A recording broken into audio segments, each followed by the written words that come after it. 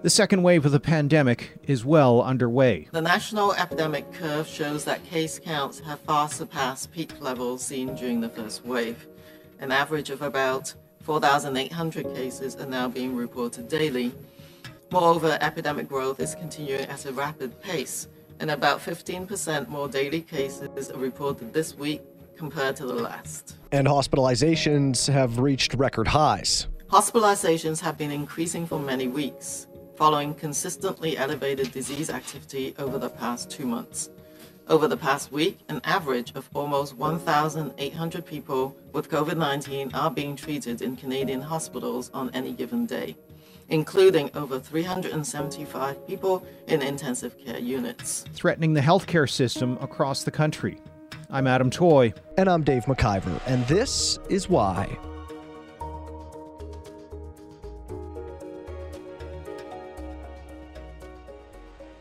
What we're going to do today is a bit of a thought experiment. Consider it a bit of an inoculation against fear. But don't be fooled. Bending the pandemic curve downward is deadly serious.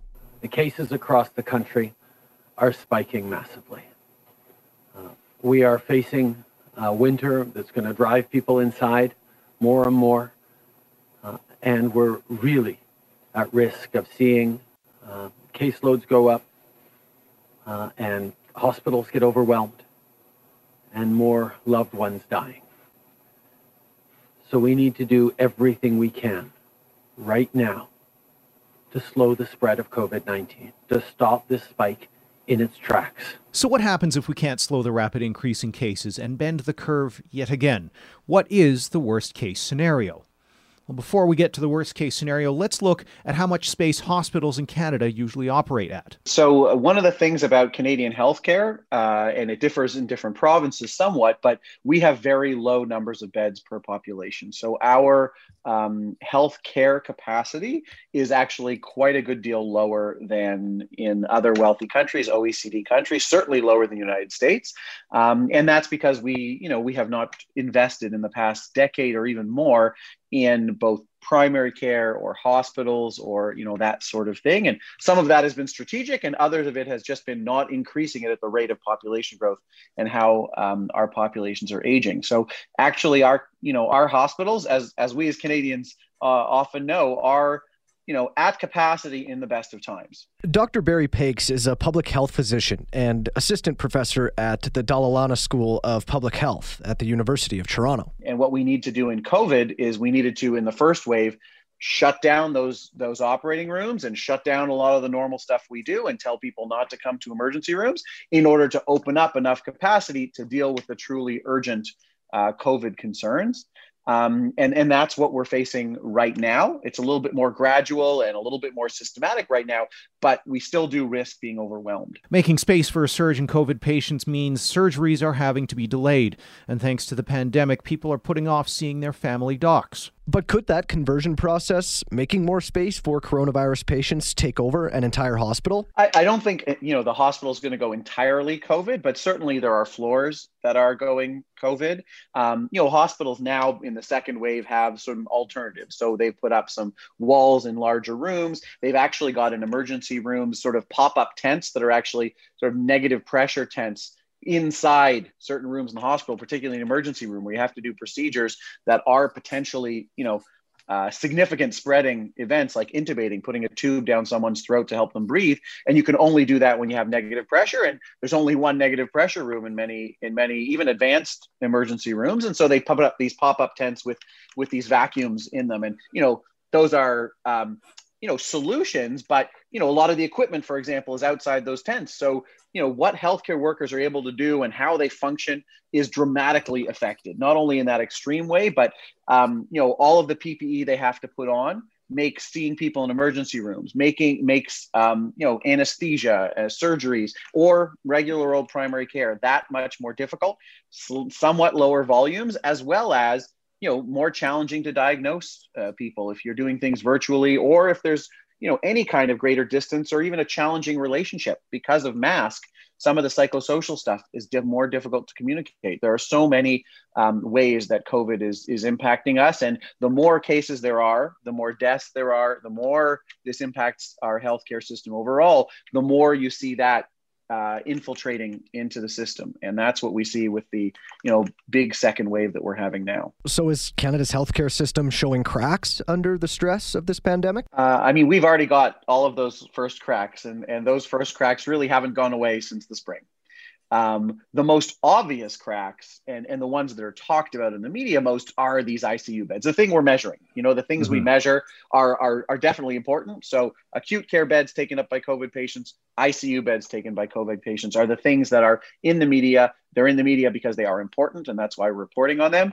All the other things are sometimes difficult to measure. So we definitely know that some countries, including Canada, we're looking at overall mortality. So we can't, we don't have data systems, unfortunately, and certainly not in Ontario where I am. Alberta is a little bit better, but we don't have data systems to be able to really understand what's going on. But we certainly have people studying it, and the simplest one is looking at overall mortality. And we know how many people have died of COVID, or we're pretty good about that. We don't know how many people have died of all these other things because our healthcare system is not functioning, or our society is not functioning in many ways. But we do know how many people are dying overall. And we can see the difference between a normal year and right now. We subtract those COVID patients, and we can see that our death rates are up. And in many countries, we know that. In Canada, we don't have as good numbers, but certainly we know in some countries it's as much as 20 or 30% increased mortality. Some of that is due to COVID cases that are not identified, and others are due to all of these other problems. And that's really significant. Really, the full sort of post-mortem on that is only going to happen as the months go on, and maybe even after COVID. But hopefully we will come to understand that a little bit better. Is there a possibility or a scenario in which, these cracks worsen and, hospitals literally become overrun? We saw images from other countries in this first wave of COVID patients waiting in hallways.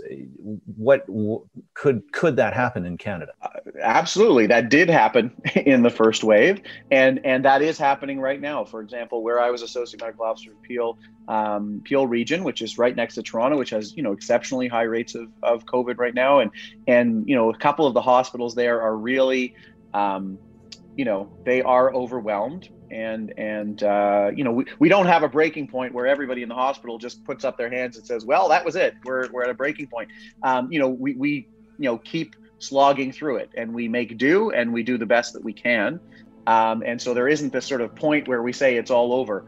And we're definitely not where they were, in Italy at the worst of things, or in New York where they're the worst of things. But, to be honest, for many patients and many healthcare providers, whether it be doctors or nurses, or frankly, hospital administrators who've been working, tirelessly like school principals, unrecognized in many ways here, there's a point past which it's just very difficult to continue. And because we've been doing this for so long, they're already, I think, many of them past that point, and yet they continue on. So I don't think we're going to see this point where we say, that's it, we're overwhelmed. But in many places, we are somewhat. And the key there is that some places are overwhelmed, others are not, and others can help out. So we can, in the GTA, for example, transfer patients to other hospitals that are certainly at capacity or close to it, but are able to help out.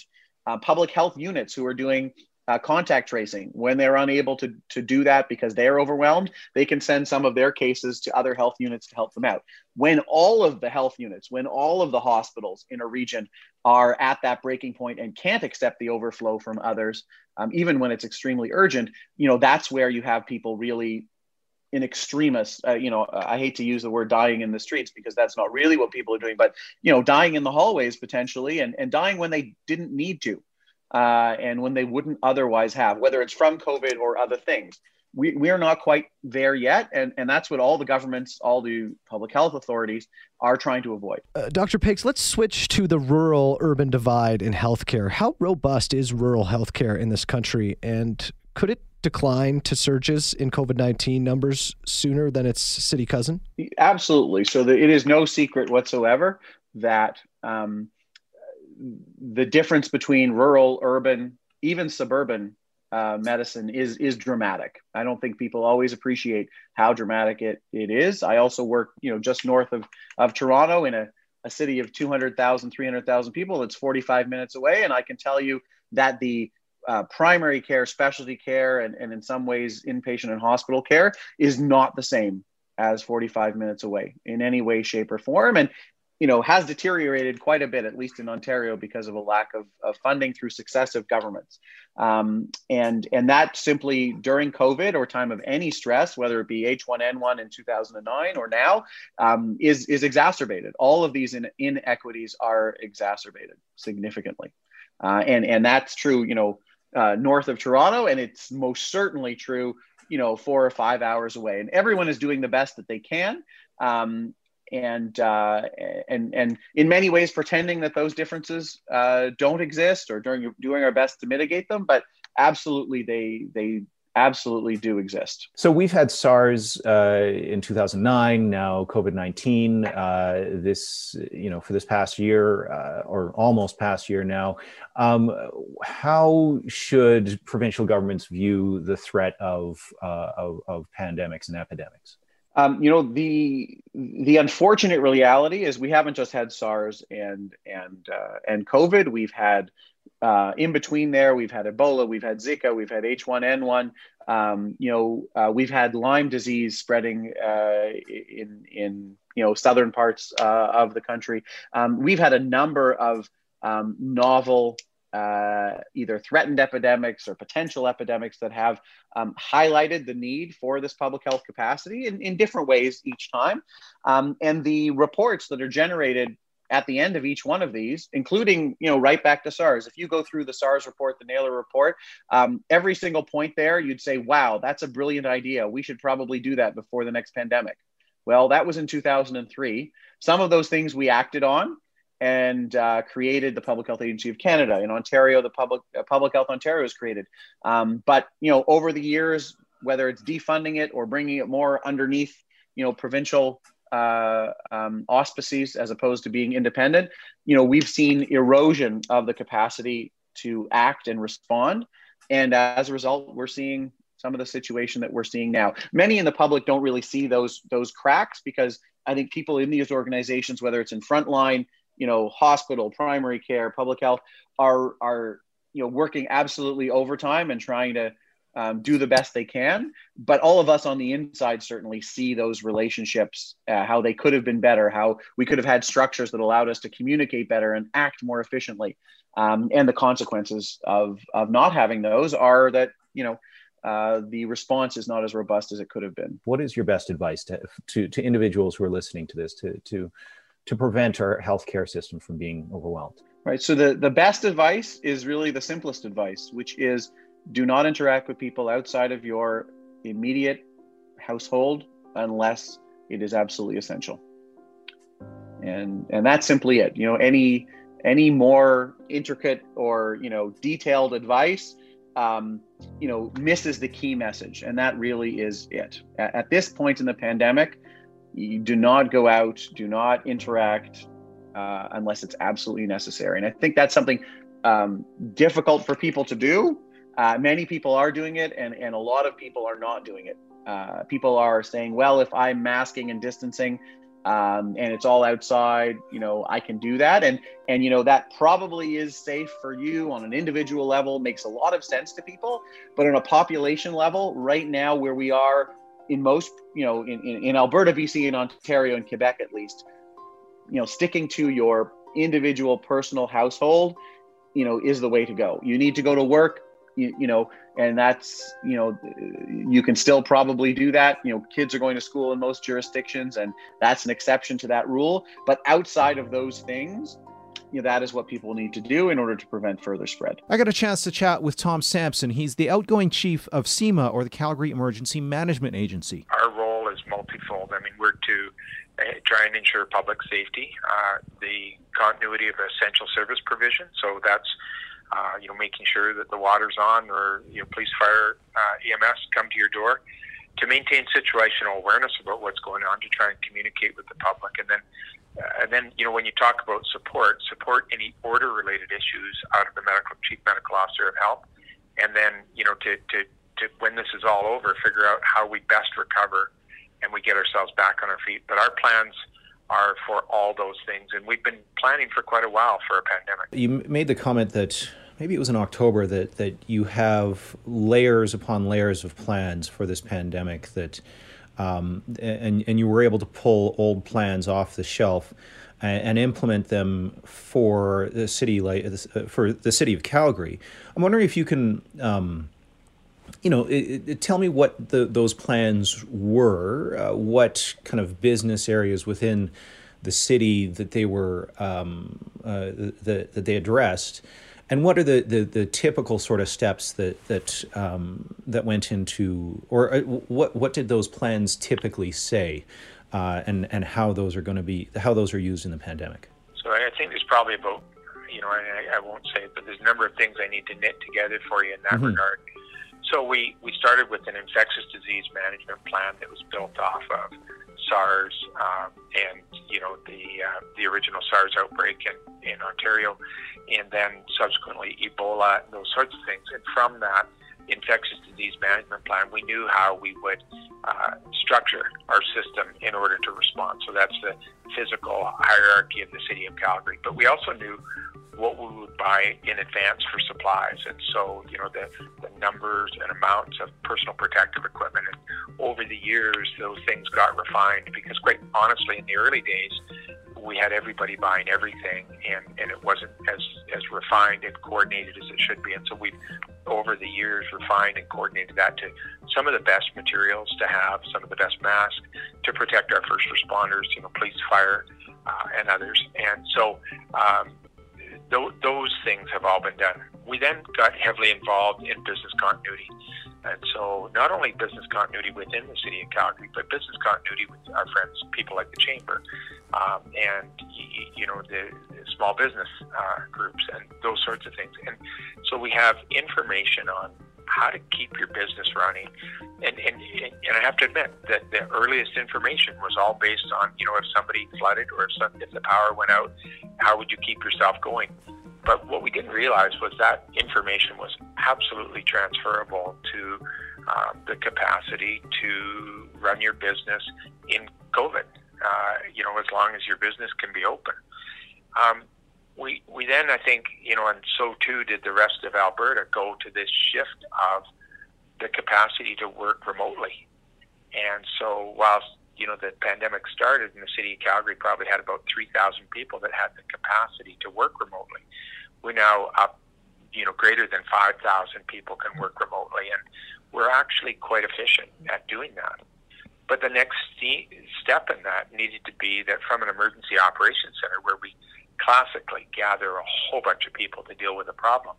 And, go back to the days of the 2013 flood, we had a couple hundred people working out of our emergency operations center. Now we work it with 8.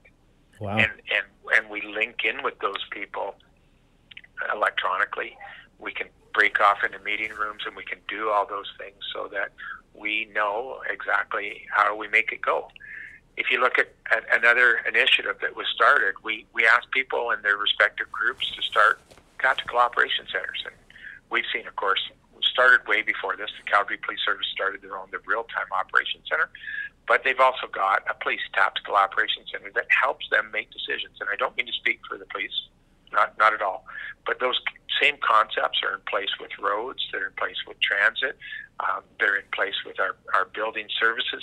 And so those groups are functioning at a far higher level when they fire up their tactical operations center. You see, we can no longer afford to work at the speed of government. We just can't. And we are government. And I say that to you, no tongue in cheek. We just have to be different in the way that we do things. And we have learned in Calgary, we have learned in Alberta to do those things differently. Go back to the flood, and when I see people retire, they say, I want to work like one of the highlights of my career was I got to work in the flood, and that was the most productive feeling I ever had. And then subsequently people said, well, the first wave of COVID was that productive wave that I had too. And so I think the thing that we need to do as municipalities, as the province, as this country, is we need to seize on those things. And those things that have stopped us as bureaucrats, we need to move out of our way. Mm-hmm. Because that's how we actually respond well in this community. Now, I'm sure there's pieces I've missed, But the last piece that I'll add to you is we've really become an agency in Calgary. And so, we're over 60 members, in our emergency management agency. Everything from ATCO Gas to the Calgary Zoo, who, by the way, I was on the phone with today, about the importance of zoo lights. And so all of those groups, they encompass all the school boards, they encompass not-for-profits, the chamber, our own administration in the city. All of those groups are brought to bear when there's a problem. I think one of the biggest challenges with COVID is it's not directly ours, it's the provinces. And so we're here in this supporting role, and we're doing our very, very best to ensure that whatever the medical officer of health, the minister of health, whatever they need is done for the betterment of Calgarians. SEMA has grown, to my understanding, by leaps and bounds, largely through trial by fire or by flood. And so it sounds like you've developed a robust knowledge and understanding of how to manage emergencies, and we're now in one with this pandemic. But I also understand that you're in contact with other jurisdictions. I'm wondering if other cities, provinces across the country have the same sort of robust, to your understanding, robust preparation for an emergency like this. And I'm wondering if you can speak to whether SEMA has shared learnings from the 13 floods and other events. You bet. So I think that we're pretty fortunate in Calgary, and we're unfortunate. I'll start with the unfortunate. We're unfortunate that Alberta has more than its fair share of incidents that have occurred. Underground fires, floods, windstorms, hailstorms that just created $1.4 billion of damage in the Northeast. So we're unfortunate in that regard.